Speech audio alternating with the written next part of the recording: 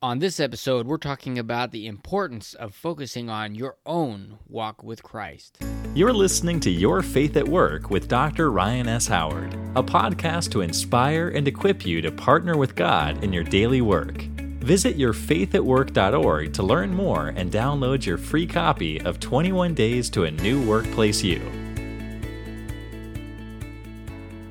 Well, sometimes it can be easy to get distracted by what God may be doing in someone else's life, whether it's someone close to us or someone far away, maybe that we don't even know, but we see something, and that can get us wondering, well, why them? Why not me? That sort of thing. This sort of idea of fairness may be coming up.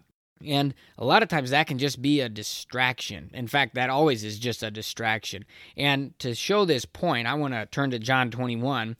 And in verse 15 to 19, this is where Jesus is walking with Peter. And he's asking Peter 3 times, do you love me? Do you love me? Do you love me? Feed my sheep, tend my sheep, feed my lambs. And he's telling him what to do. And then he says that when he's old, when Peter's old, someone else will dress him and someone else will take him where he doesn't want to go. In verse 19 it says, he said this to show Peter what kind of death he was going to go through in order to glorify God. And then he says to Peter, follow me. And while Peter, as they're walking, sees John, the beloved disciple, walking behind them, and he basically turns and says to Jesus, well, what about that man? Basically, is he going to have to die?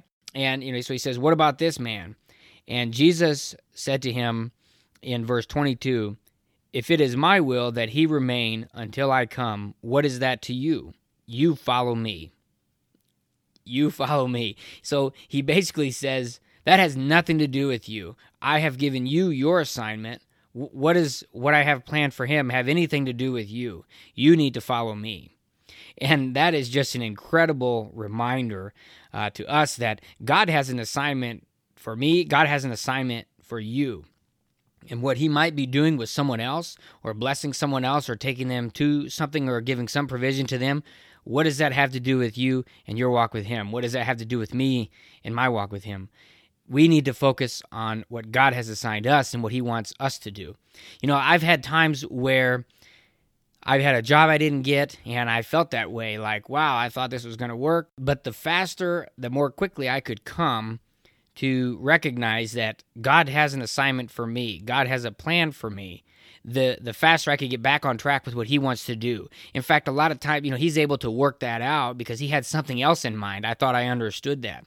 And it's just a reminder that we need to follow him. We need to keep our eyes on him. So take some time this week. Think about that. Are you allowing yourself to be distracted by the blessings of others or what God may be doing in someone else's life? Or are you able to focus on what God wants you to do in following him? Thanks for listening to Your Faith at Work with Dr. Ryan S. Howard. If you enjoyed this podcast, we'd love for you to subscribe, share, and leave us a review. Be sure to visit yourfaithatwork.org to download your free copy of 21 Days to a New Workplace You. And remember, God wants to partner with you in your work every day.